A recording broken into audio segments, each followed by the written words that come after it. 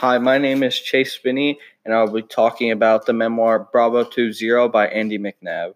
So, this book is about a British military um, worker, and he is trapped behind enemy lines in Iraq, and it's a terribly long journey to escape. It's over at least 75 miles to the Syrian border, and their gas is freezing, and they have to carry over 200 pounds of equipment across the border. So the character or an author face many adversity, a lot of forms of adversity throughout the book, and so we'll be covering the first section of the book today. So in the very first chapter, he's just basically introducing a lot of the people in the patrol with him and on the mission that he's on, and talks about the camp, which is very cramped and it's a challenge for everybody to be able to fit into there.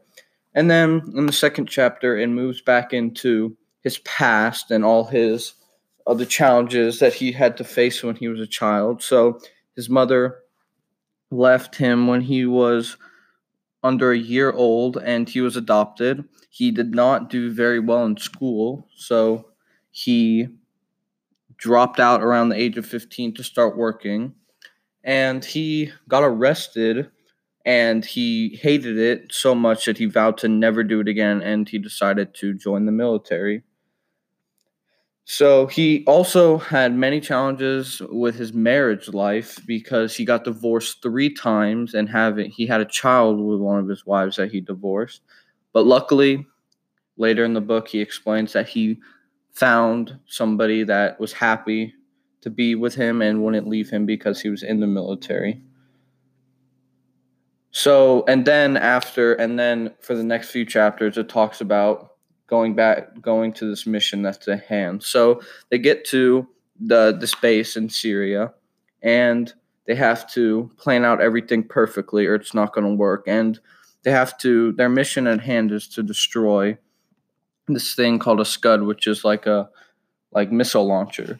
And so that's very hard, and they can't get caught, or they could be killed or tortured.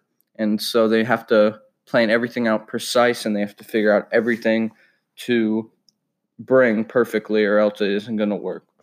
So they figure out that they need about 209 pounds for each person to bring, or it'll be too little or too much, and it could make everything fail. So after they figure that out, the next day they get picked up by a helicopter and they get flown right to the border, and they cross it with all their stuff. And they find a suitable place to hide out for the night. And they're sitting there in this little cave, and they hear something, and it's just a bunch of goats. And then they hear a person, and they're trying to be as silent as possible, but one of them accidentally does something, and the person sees them, and then he runs away. And later, a tank comes by and starts open firing on them, and they fire back. And it's so pitch black outside because it's in the middle of the Iraqi desert that the tank doesn't know that he hit anybody or not, and they just don't want to use all their ammo. So everybody stops firing. The tank goes away, and they are happy that they did not get, and nobody got injured, and they just need to continue moving, or something like that will happen again, and it could possibly turn into casualties. So Andy McNabb used many ways to attract readers to like his book.